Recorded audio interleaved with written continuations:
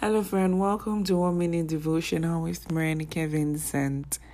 I have a promise for you from Proverbs 3 and verse 24. I'm sure you will love this. When you lie down, you will not be afraid. Hallelujah. Yes, you would lie down and your sleep will be sweet. This is a promise. So if you are having sleepless nights, if you are worrying, hold on to this scripture that says that when you lie down, you will not be afraid. And when you lie down, your sleep will be sweet. It will be sweet. You will sleep like a baby because God is involved. Hold on to this promise. If you lack sleep, if you are worried about something, hold on to it because God's word is unbreakable. Have a beautiful day.